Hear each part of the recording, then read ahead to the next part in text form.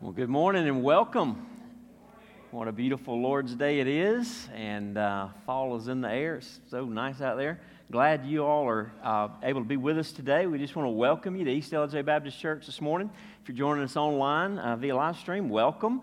Here at East LJ Baptist, we have been captivated by Christ. In Jesus, we have seen and we cannot unsee the glory of God through His perfect life, His sin-atoning death, and His resurrection. His victory over sin in the resurrection. We're thankful today that Jesus today is Lord and He reigns over all things, and He has captivated us. We as a church exist to spread our enjoyment of His beauty to the ends of the earth. And so it's our prayer that this morning, through our time of worship and our time in the Word, you would see the beauty of Jesus and leave today with your heart captivated by Him. I want to give a quick thank you to our nursery volunteers. Nursery is one of those ministries that is so vital for the young families of any church to be able to enjoy worship, and yet it's behind the scenes, and so we try to take the opportunity here and there to thank those folks. So if you serve in the nursery, thank you. Church, let's thank them for their willingness to serve by taking care of our little ones. I'm going to ask you to stand and join me as we read from God's Word. Luke chapter 18. This will be our text for the morning, verses 9 through 14. And it says, He also, speaking of Jesus here, He also told this parable to some who trusted in themselves that they were righteous and treated others with contempt. 2 men went up into the temple to pray, one a Pharisee and the other a tax collector. The Pharisee, standing by himself, prayed thus, God, I thank you that I am not like other men, extortioners, unjust, adulterers, or even like this tax collector. I fast twice a week. I give tithes of all that I get. But the tax collector, standing far off, would not even lift up his eyes to heaven, but beat his breast, saying, God, be merciful to me, a sinner. I tell you, this man went down to his house justified rather than the other. For everyone who exalts himself will be humbled, but the one who humbles himself will be exalted. I'm so thankful today that we know the gospel, that we know the message of God's grace in Jesus. We know that for us who are sinners and know it, there's a Savior who gives mercy. And His mercy's there for the asking. And His mercies are new every morning. We praise Him for that. Amen? But you know, you've got friends, I've got family members, we have neighbors, co-workers that don't know that good news. And that's why God has left us in this world to spread His glory, to tell of His grace and His mercy for sinners. And so we want to pray for your neighbors. We also want to pray for the nations this morning. Our unreached people group of the day is the Emirati Arabs in the United Arab Emirates. There's 1,154,000 people in this people group, with only 0.3%, less than 0.5% of them are evangelical believers, so less than 3,500 believers among 1.15 million people. So let's pray for our brothers and sisters there as they seek to spread the gospel, but also let's pray for God to penetrate in a much greater way the Emirati Arabs of the UAE. Also, join your hearts with me now as we pray, also for some of our own folks and those some folks close to our church as they're either sick or grieving. Father, thank you that we can cry out to you. We can acknowledge our sin. We can hear what you've told us about Jesus. We can trust Him. And sinners can be made right with a holy God. Father, may we be bold with the message of the gospel among our neighbors. And Lord, may you raise up from our midst those who would take the gospel to the nations. We lift up the Emirati Arabs, Lord, and pray that our brothers and sisters there, the small number of believers in such a great area and people group. Lord, we pray that you would strengthen them to be bold with the gospel as well, and that you would build your church there. And God, today as we gather here, we remember those of our own church family. We pray, Lord, for the family of Martha Chastain, who is rejoicing in your presence today. We continue to pray, Lord, for the family of Herman Aldridge and Charles Meadows. We just pray for Frank and Sheila as they tend to all of the needs there in the aftermath of the passing of her father and brother-in-law, and try to encourage her sister and help them. Just pray for the grace they need, Father. Lord, we also pray for the family of Marty Ballou. Just pray for your comfort. We continue to pray for Steve Fields in his recovery. And Lord, we also just continue to pray for Sandy Finley with some health issues going on in recent days. Lord, thank you for your presence in this place. Thank you for the freedom we have to gather. Thank you, Father, for the joy and privilege that it is to come together in Jesus' name and gather around the gospel and your precious word, and to worship the one true and living God, the only Savior, even our King, Jesus Christ. Lord, we pray that he will be lifted high, and that as he's lifted up, Lord, draw all men to yourself. Draw people to salvation today. And for us, your people, cause us to find our greatest satisfaction in you, so that you will be glorified all the more greatly in us. We pray in Jesus' name. Amen. Remain standing as we worship in song. We're glad you joined us. We're going to start off with How Great Thou Art, so sing with us.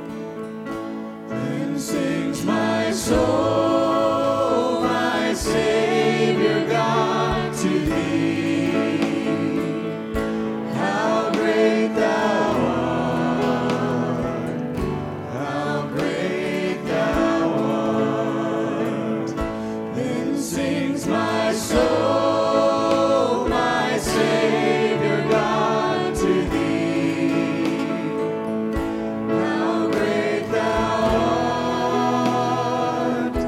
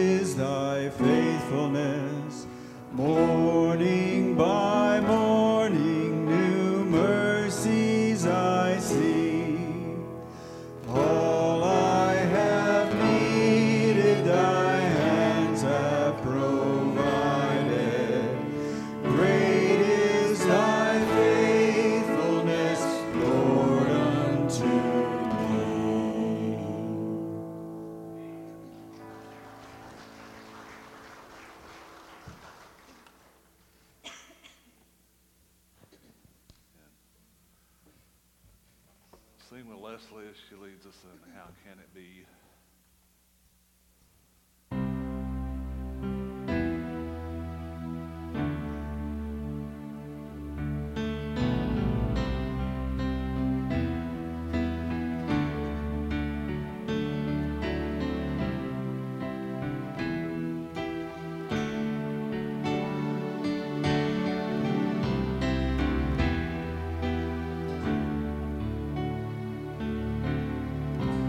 I am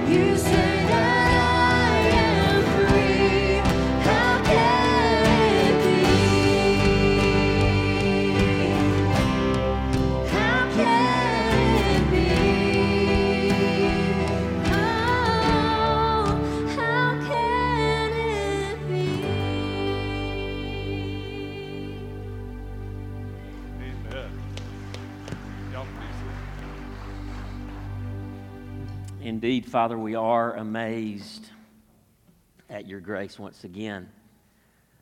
How can it be that holy, holy, holy God would love us and send His own Son to live a perfect life in our place, to go to the cross and there die the death that we as sinners deserved in our place, be buried, 3 days later raised from the dead, and today reigning over all things, even as you forever live to make intercession for us, Lord Jesus. What grace. It's not a message we would have ever come up with. In our pride and self-righteousness, we would have never thought of grace. Thank you, Father, for sending your grace to us in Christ. And I pray that now you would open our hearts to your word, that Christ would be seen in all of his glory, that the beauty of your grace and mercy would ring loud and clear into every heart. And, oh, Father, that we would be humbled before you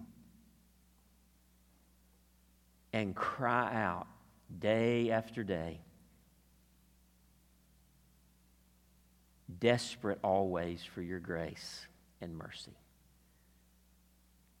For, Lord Jesus, you are worthy of our worship. And so we wait on you now. We thank you. In Jesus' name. Amen. Amen. We'll be dismissed to Children's Church. And I'll invite you to turn with me in your Bibles to Luke chapter 18. Luke chapter 18. As they're making their way out. Also, if you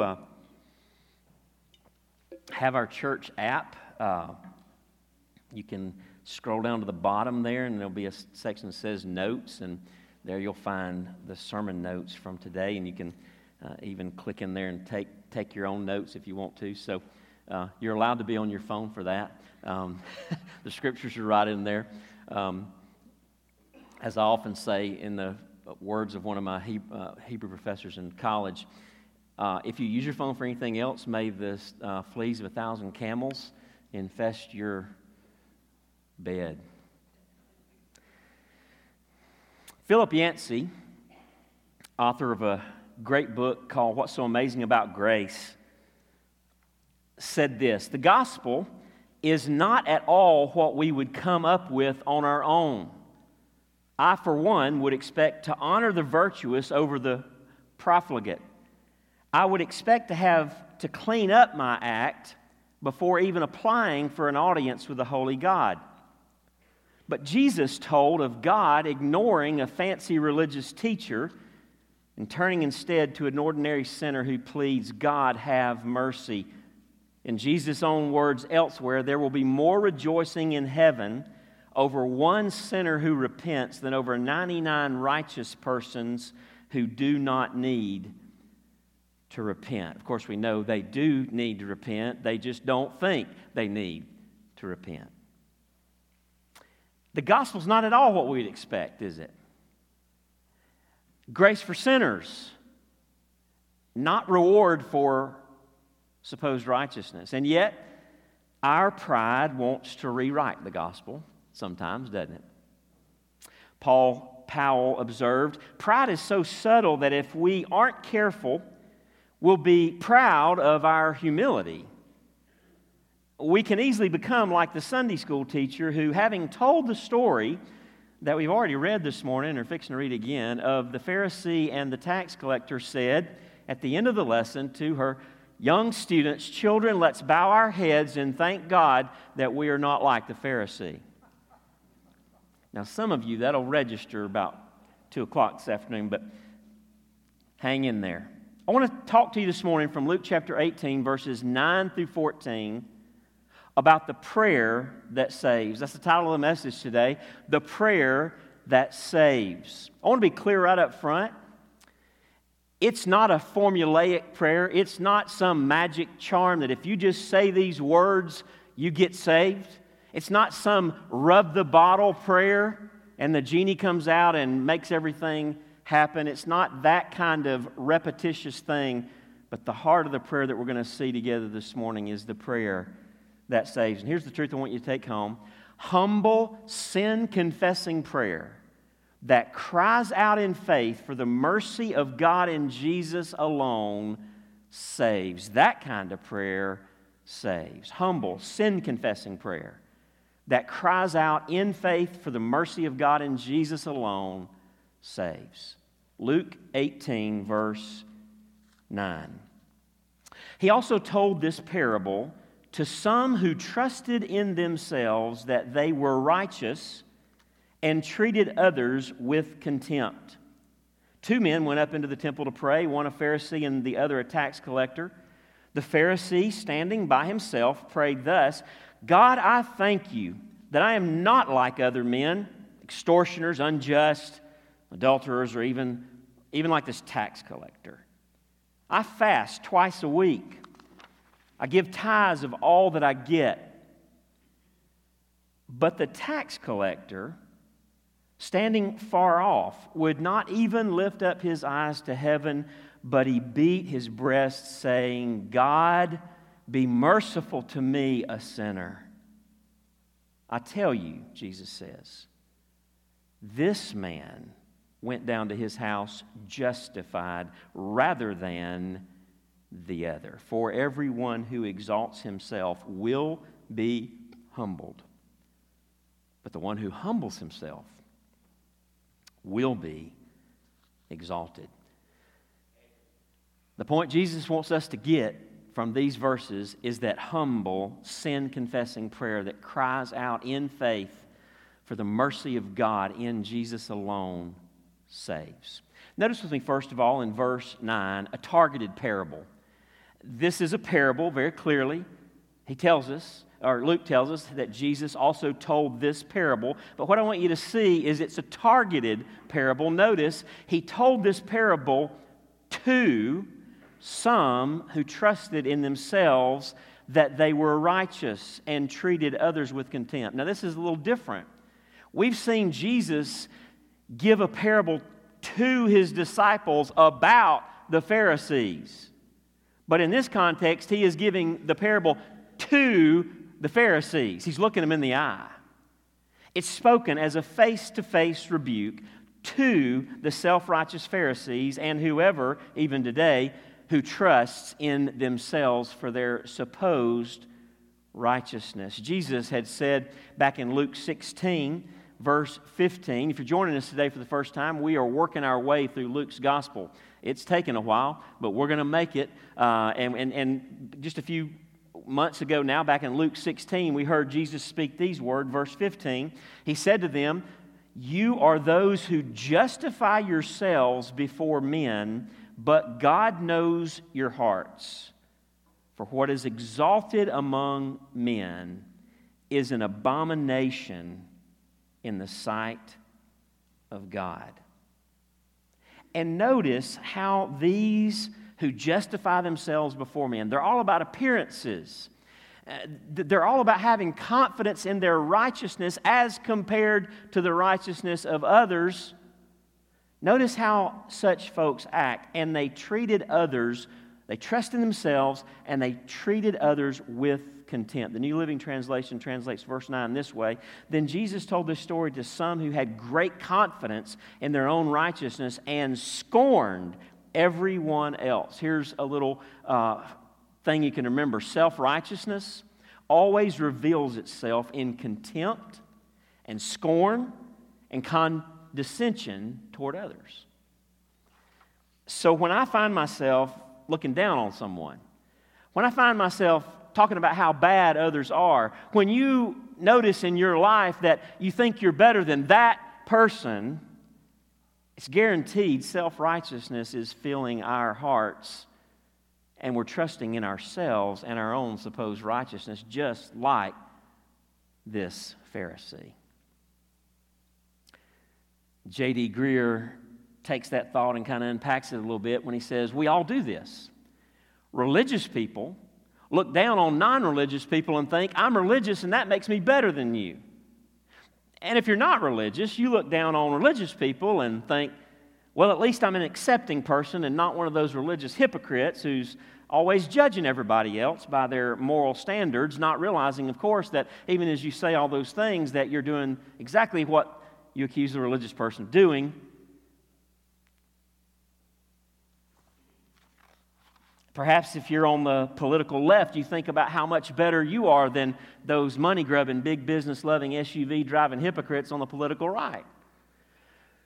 But if you're on the political right, you think about how much better you are than those truth-hating, free-loving, big government-spending, abortion-promoting communist pinkos on the left. And in such a mutually contemptuous society we live. Always lifting ourselves up above other people. We all do this, don't we? And yet in Isaiah 64, verse 6, the Scriptures tell us we have all become like one who is unclean. And listen, and all our righteous deeds are like a polluted garment. One translation says, filthy rags.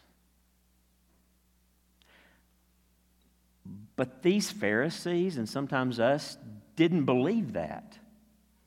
And so Jesus addresses them directly, and he told this parable to those who were trusting in themselves and their own righteousness and who treated others with contempt. A targeted parable. Notice, secondly, though, in verses 10 through 12, a damning prayer. A damning prayer. Verse 10, the parable begins, 2 men went up into the temple to pray, one a Pharisee and the other a tax collector. We've read it twice now. You know what's going to happen. They're both going to pray. And so what we're looking at is how these 2 contrasting men pray. First of all, the Pharisee's prayer, a damning prayer. Verse 11, the Pharisee. So character number 1 in the parable is the Pharisee, a good man in society's eyes. Just understand that back in that day, these guys were pillars in their community. They were well respected for all of their religious piety and almsgiving and religious deeds. This guy would have been outwardly moral and clean. He almost certainly did not cheat on his wife. He probably had never swindled money in a business deal. He was probably basically honest. He never missed church or synagogue. He checked off all the boxes of respected religious performance.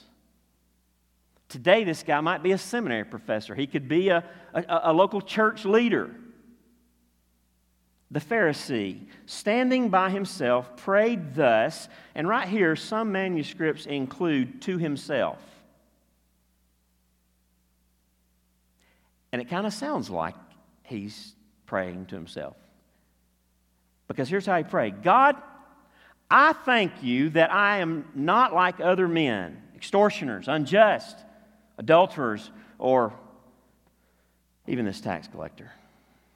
Joe, I'm right-handed. That wasn't, yeah. I fast twice a week. I give tithes of all that I get. A damning prayer.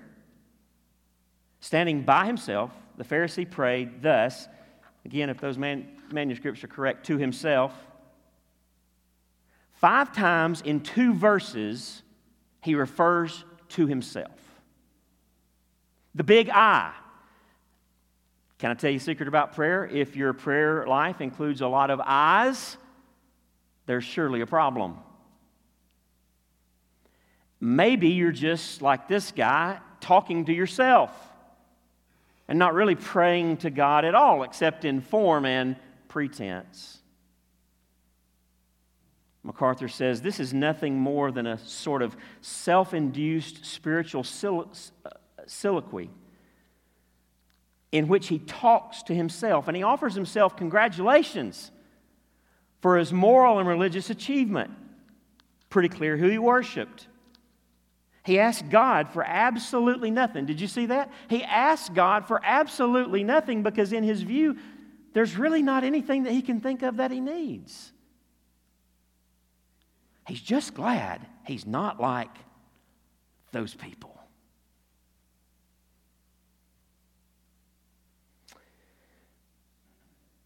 He fasts twice a week. Did you see that? I mean, I'm really spiritual, God.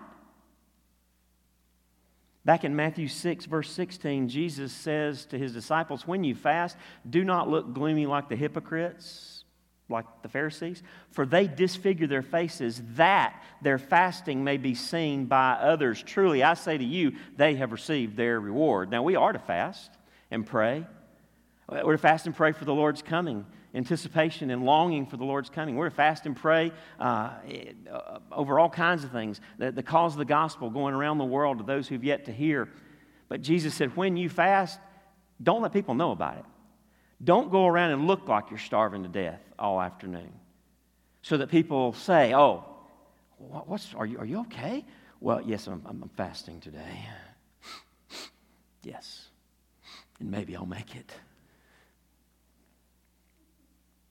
Jesus said that's what they do. Why? Why do they disfigure their faces? Why do they want people to know they're fasting? Because they're fasting to be seen of men. And Jesus said, you know what? They get seen, and that's what they get. Such is their reward. Now again, this guy was very likely better behaved outwardly than others in the community. But Scripture makes it clear that none are righteous. Romans 3, verses 10 through 12.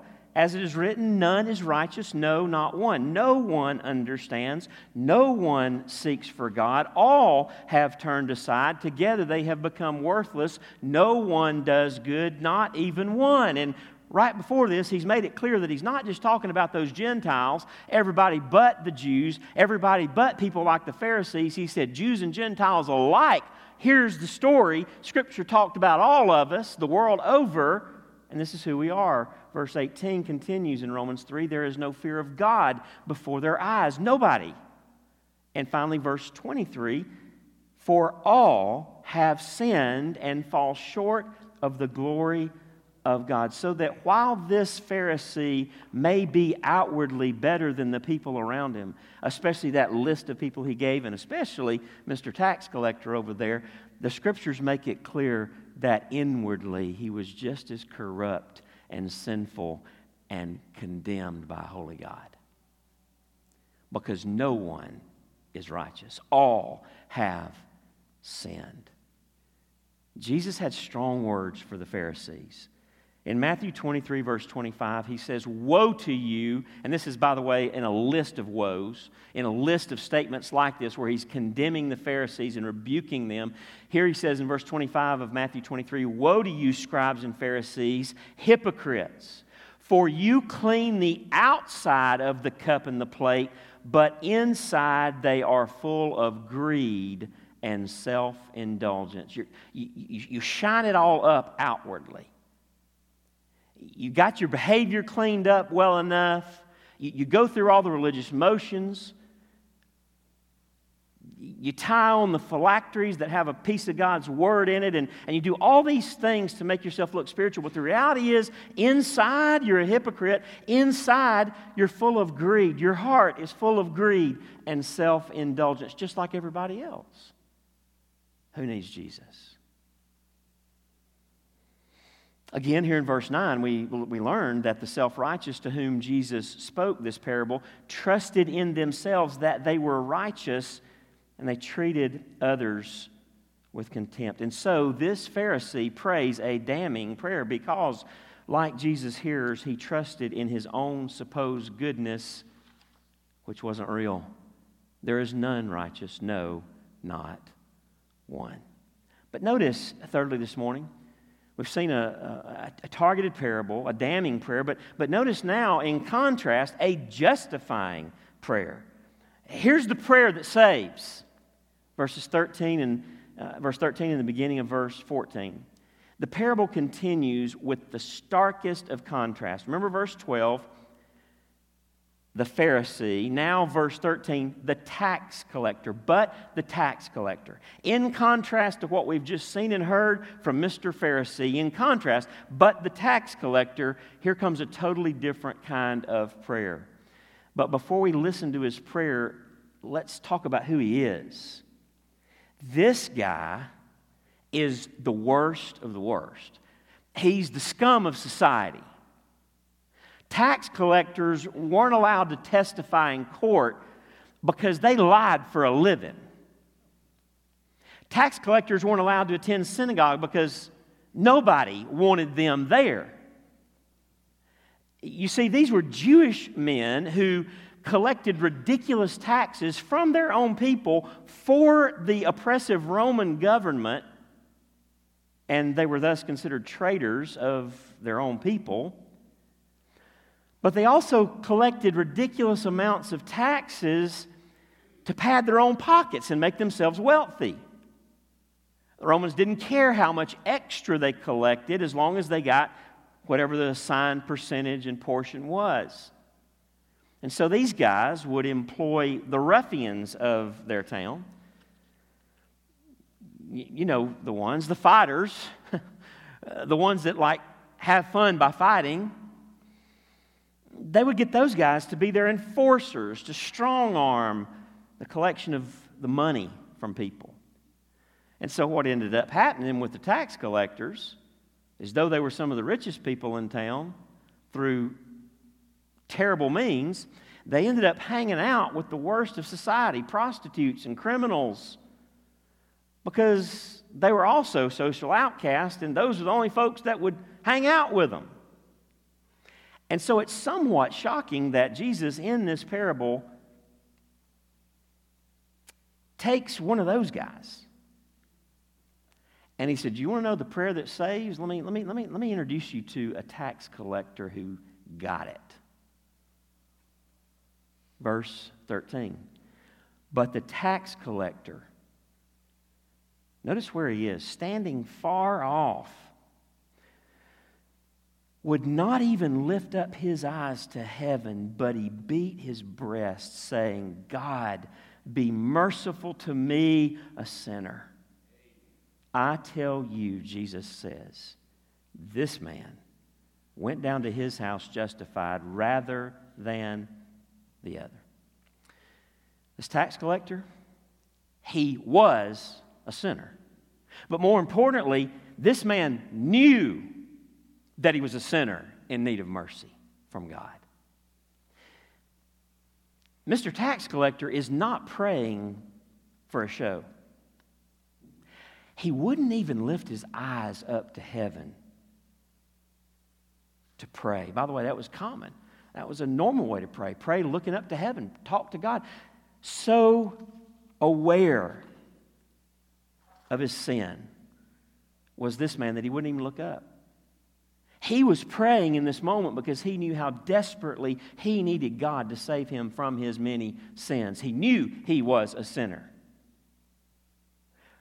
And notice also, in great contrast to the Pharisee, his only reference to himself is to acknowledge his need and his sin before holy God. God, be merciful to me, a sinner. It says here in the text, he was beating his breast. Interestingly, in that culture, this was an action predominantly of mourning women at funerals in that day. This is not something that men normally did, except in extreme circumstances of grief and anguish. There's only one other place in the New Testament where this happens, and it was on an occasion like no other in history. It was at the crucifixion of Jesus. Luke 23, verse 48 says, "And all the crowds that had assembled for this spectacle," that is the crucifixion of Christ, "when they saw what had taken place, returned home beating their breasts." There had been many, many people crucified by Rome. It wasn't the first crucifixion they had seen. There were two others crucified that day, but the crucifixion of Jesus was unlike any other, even as the centurion said as he beheld him in his dying words, surely this man was the Son of God. And those people who were there, whether they trusted him as Savior, whether they actually submitted to his lordship or not, they knew who he was. And in anguish like they'd never known, they beat their breast.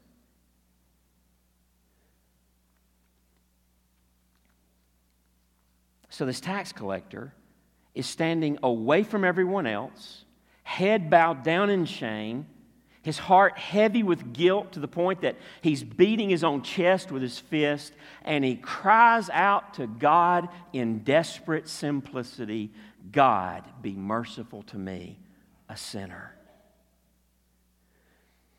God, be merciful to me, a sinner. What an awesome prayer. That's a justifying prayer. That is the prayer that saves. But I want you to understand there's more to that prayer. There's more packed away in those words than we get at first glance. The word translated here, be merciful, it's not the normal word translated be merciful. We could go on down in Luke 18 and find the same, a different verb translated the same way in another place. But the word's different here. It means give propitiation to me. It's a word that means give propitiation, not just be merciful, that is, be soft, kind, good to me. It's more than that. What he's really saying in these words, God be merciful to me, a sinner, is this: God, you provide the payment for my sins through a sacrifice and apply the righteousness of another to my account. Give me propitiation. That's what the word propitiation means. Now, in this man's mind, in this moment, there at the temple, probably just a few yards from where the sacrifices were being offered, it was those sacrifices that was on his mind. But those sacrifices of the temple were designed to point to the once-for-all sacrifice of the coming Messiah. Even Jesus himself, who came as the Lamb of God who takes away the sins of the world through his perfect life, his sin-atoning death, and his victorious resurrection. We got to look at Romans 3, don't we? Verses 24 to 26, where Paul says, remember, this is right after he said, all have sinned and fall short of the glory of God. In verse 23 and verse 24, he said, and implied all are justified. The only way anybody will ever be justified is by his grace as a gift through the redemption that is in Christ Jesus, whom God put forward as, there it is, a propitiation. Same root word as our verb back in Luke 18. A propitiation by his blood to be received by faith, so that he might be just and the justifier of the one who has faith in Jesus. God gave his Son to come and be a propitiation for us by his blood, Paul says. What does that mean? That means Jesus came and did for us what we could never do. He took and endured and fully satisfied God's wrath on our sin. He paid the full price that our sin demanded from the holy justice of God. He, on that cross, bore all of God's wrath. And the wrath of God, the holiness of God, was satisfied. It was poured out, and all of our sins were fully punished in Christ. Is that not mind-blowing? What grace! Who comes up with such a thing but our God? Jesus was the propitiation. Back to Luke 18. So this tax collector, he's over there by himself. His head's bowed. He's beating his breast. He knows he's a sinner. He knows his many sins. He's beating his breast because he's wicked and evil and guilty inside, and he needs a Savior. Oh, God, have mercy on me, a sinner. God, give me the propitiation that I need. I can't make myself right with you. I can't undo all that I've done. I can't decide that today I'm going to start living different and somehow make up for all that I've done, much less perfectly obey you going forward. God, I need righteousness from you. More than that, I need someone to pay my debt because I cannot live and pay my debt. The only way I can pay my debt is hell forever under the just wrath of God. So this prayer is a justifying prayer because it's a prayer for God to do something this man knows he cannot. To provide something he knows he needs but can never earn or buy or accomplish for himself. This tax collector came asking God to do for him what he could never do for himself. He needed an atonement, and he was begging God to provide one. And hallelujah. We just read it. Romans 3, God has provided propitiation, mercy through the shed blood of Jesus. I wasn't even planning on going here, but while we're at it, propitiation. The word propitiation, it has to do with the mercy seat. Anybody remember the Old Testament? Where did they take the blood of the sacrifice? They took it once a year. On the Day of Atonement, the high priest would take the blood of the sacrifice to cover the sins of the people, and they would go into the Holy of Holies once a year, alone, with the blood of the sacrifice, and they would pour the blood on the mercy seat. The atonement cover of the Ark of the Covenant. And in so doing, God would be, for that year of sin, be propitiated, be satisfied with that sacrifice. But it was all designed to point to Jesus, listen, who is the mercy seat. Forever. And when we come to Him, it's mercy forever, unending, a once-for-all sacrifice. In His substitutionary death on the cross for us, in our place, Jesus has fully satisfied the wrath of God for our sins, so that today we can cry out to God, have mercy on me, a sinner. Apply Jesus' atonement to me, because I know I'm guilty. I know I'm justly condemned by you, and I have no other hope or help or way to be saved without Jesus. Jesus says that kind of prayer is the prayer that saves. That is not a damning prayer that leaves you where you were under the wrath of God because you really aren't praying. You're just asking God to bless your goodness, but a justifying prayer that lays hold of the free mercy of the living God. Jesus says in verse 14, I tell you, this man went down to his house justified rather than the other. It's kind of shocking that Jesus would use a tax collector and say, you want to know about the prayer that saves?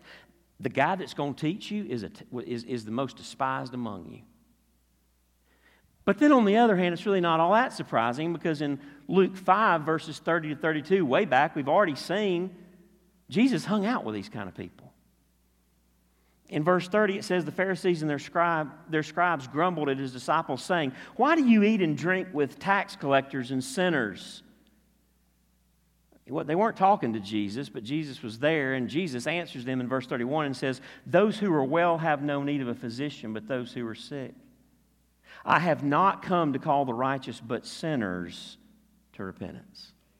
Now again, let's go back and remember Romans 3.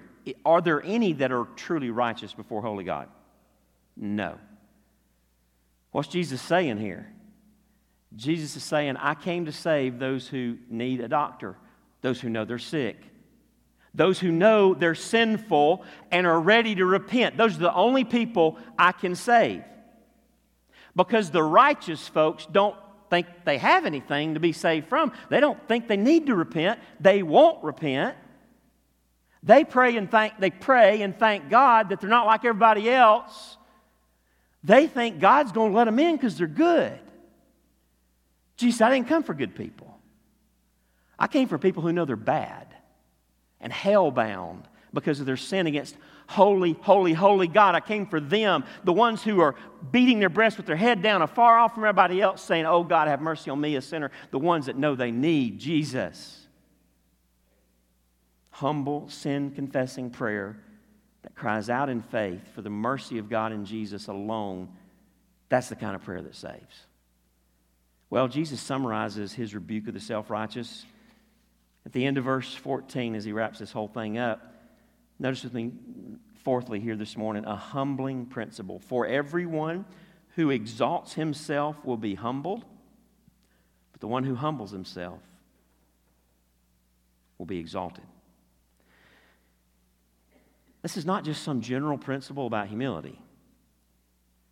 This is not just something, if you'll humble yourself, God will honor that later.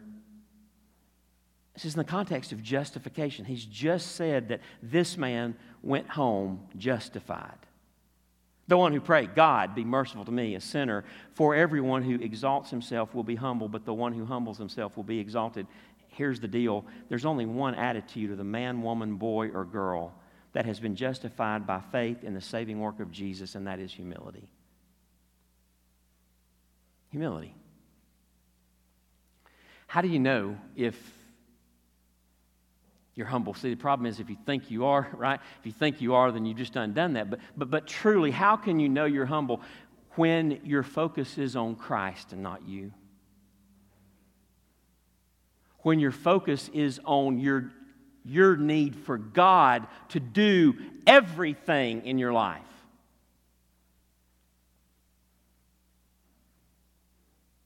Not some litany of self-congratulations for all the stuff you've done in service to the Lord. I mean, do you think that we can fall prey to the heart of the Pharisee in the church today? This is yes in 2021, and the answer is absolutely. God help us. In other words, unless you come to God and pray from the heart like the tax collector, you cannot. You will not be justified, made right, and righteous before holy God. You cannot have your sins forgiven until you come to the place that you cry out in your guilt and shame for God's mercy and grace in Jesus. But if you'll do that, then humble, sin-confessing prayer that cries out in faith for the mercy of God in Jesus alone will save you. It'll save you. Paul says in Romans 10:13 that all who call on the name of the Lord will be saved. If we pray like this, guess what? God says yes every time. You know what happened in that moment when that tax collector prayed, God be merciful to me, a sinner? God was merciful to him. God poured out His grace, provided through the finished work of Jesus at that moment yet to come, but we know it happened and it was paid in full.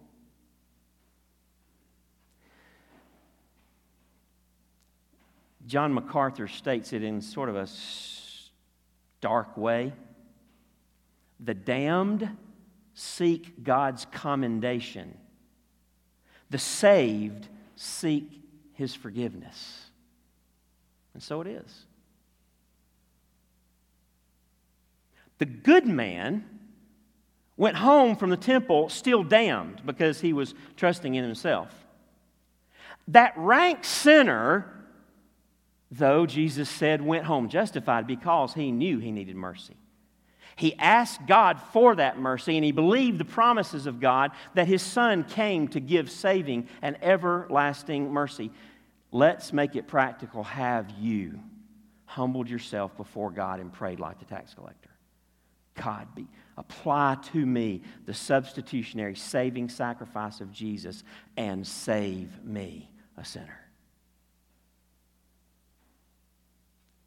If you'll pray that way right now, based on the Word of God, God will exalt you with His grace and forgive you of all your sins and declare you as righteous as Jesus is in His sight.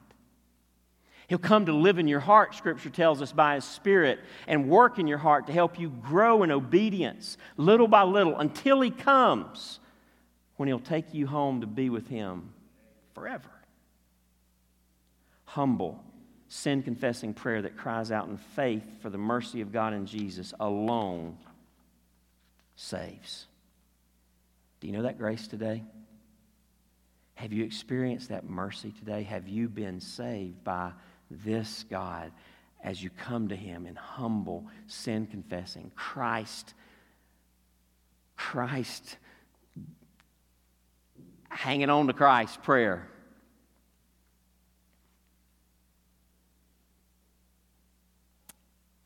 Church folks, believers,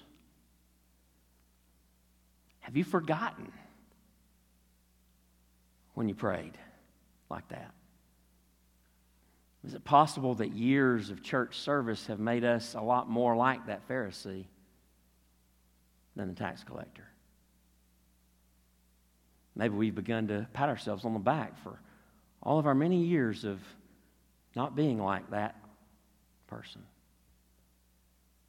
when the only reason we can take one step in the direction of holiness and obedience is the grace of God by which we've been saved. Humble, sin-confessing prayer that cries out in faith for the mercy of God and Jesus alone saves. May we not trust in ourselves and our own righteousness, but may we day by day cry out and depend with all of our hearts on the mercy of our great God. Let's pray together. Father, we praise you for the beauty of your mercy to sinners.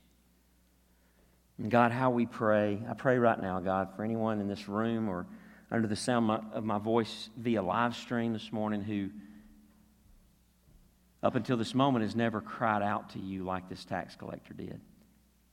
I pray that right now you would grant them the humble, sin-confessing heart to cry out to you,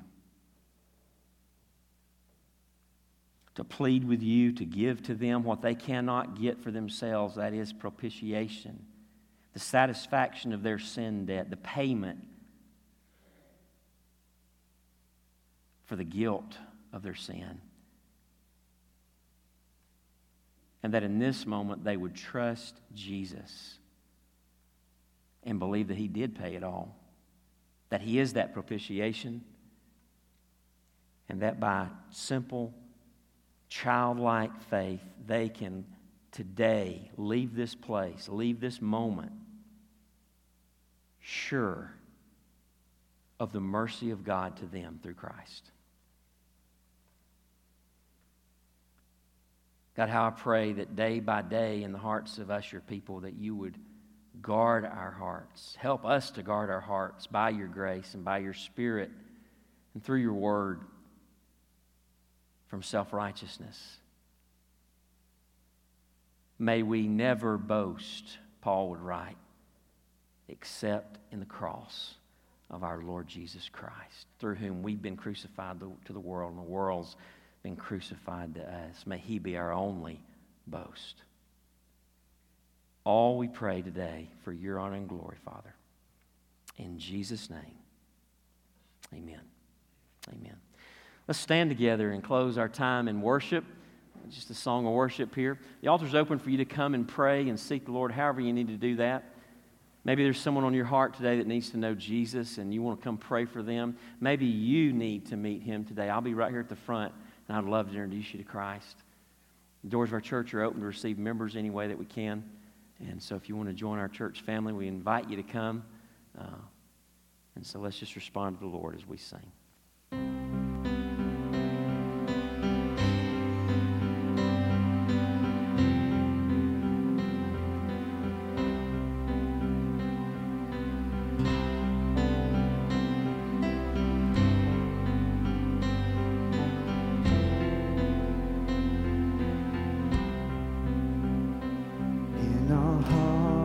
Lord, in this nation,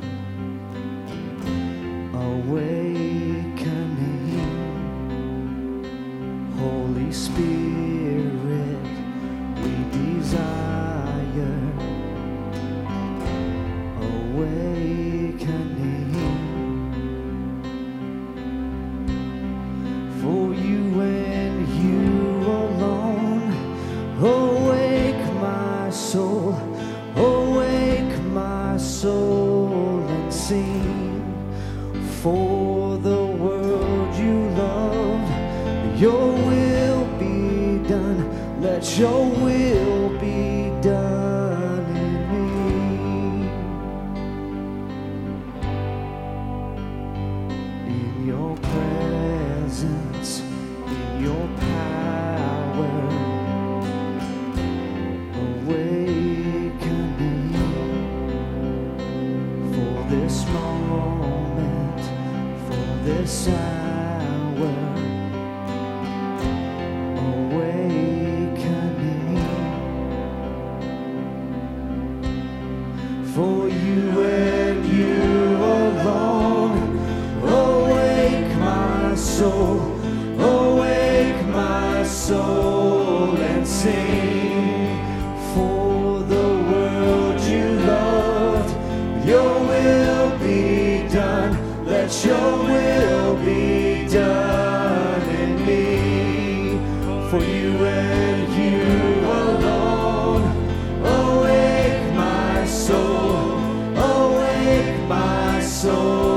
and sing. For the world you love, your will be done. Let your will be done in me.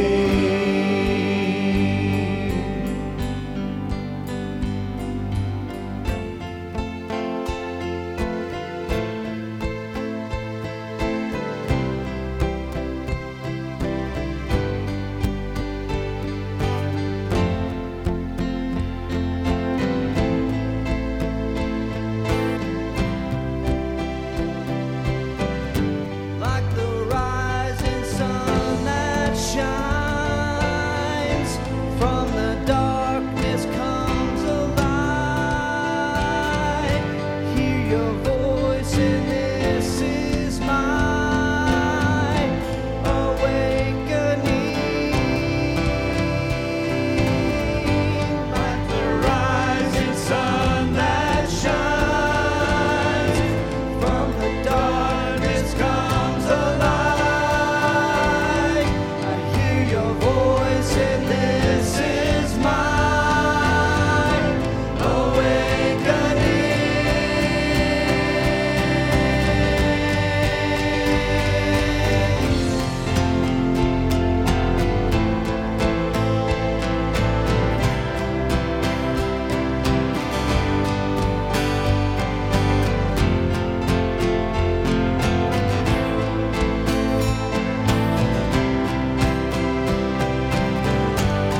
The rising sun that shines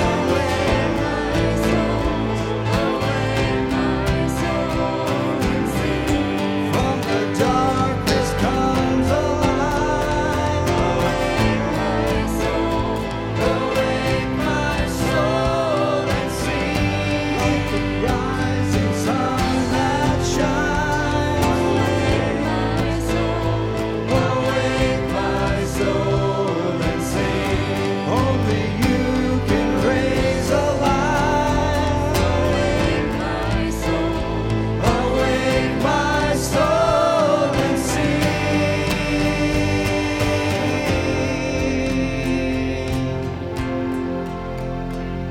In our hearts, Lord, in the nations, awakening.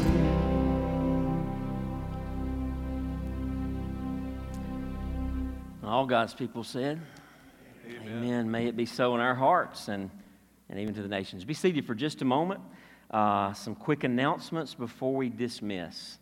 Ladies' Bible study continues on Monday evenings from 5:30 to 7. It's a study entitled The Voice of God by Priscilla Schreier. And so join the ladies right here in, not in this room, but just down the hall, just inside the front door there on Monday evenings. Cry Out to Jesus prayer service has moved to Sunday evenings and is weekly. And so we will be gathered here tonight, 6 o'clock. 6 o'clock, not 6:30, but 6 o'clock. Cry Out to Jesus prayer service every Sunday evening. So join us as we do just that. Also, Wednesday evening, Chapter 8 Youth and Seeds Kids Ministries continue at 6:30. We do pizza at 6. kids kind of play and do some things, and then at 6:30 we go into our classes and have a great time of challenge from the Word of God. So join us for that. Also on Wednesday nights at 6:30, See for Yourself Bible Study, and also Larry Mullinix's Adult Bible Study, both 6:30, just inside the door as you come in there as well in those first couple classrooms. Next Sunday, October the 24th, we'll receive our quarterly foreign missions offering. We support all of our foreign missionaries through quarterly offerings. So 4 times a year we do these offerings, and the money we collect is how we support our foreign missionaries. God has been good this year and just abundantly blessed us in this way. Be praying about how He would continue to do that through you, how you would give generously, sacrificially even, for the cause of the gospel around the world. Also, next Sunday morning, as we take that offering, our new missionaries, Scott and Jenny Phillips, will be with us. They will be here. They're going to share about the work of their ministry, Dow Ministries, and Scott will preach the word to us next Sunday morning. So looking forward to meeting them for the first time for many of us, and getting to hear about what God's doing through them among the nations, specifically in Indonesia, and just pray for that time and look forward to that. Also, next Sunday afternoon at 5 o'clock, we will have a youth small group planning meeting. So we're going to try to get small groups going for youth, and so we need your help. We need help in a couple different ways. We need adults who will lead those small groups with the teenagers. So we need adult small group leaders, and we also need host homes for those groups to meet in. The plan right now is to meet every other Sunday evening. The idea would be for a host home, there would be some kind of simple meal. Ideally, if we could have 8 leaders, we have a total of 4 groups, so a couple leaders per group, and then about 8 host homes, so that you would only be ideally hosting a group once every month, or once every month. Yes, once every month. Okay, I was checking my own math there. Obviously not a strong point. So if you would be interested in that at all, next Sunday afternoon, 5 o'clock, you won't have a hard time finding us. We'll be the only ones here. Not sure exactly where we'll meet, but we'll get together, talk about that, and begin to plan to that end. So join us if you're interested in that.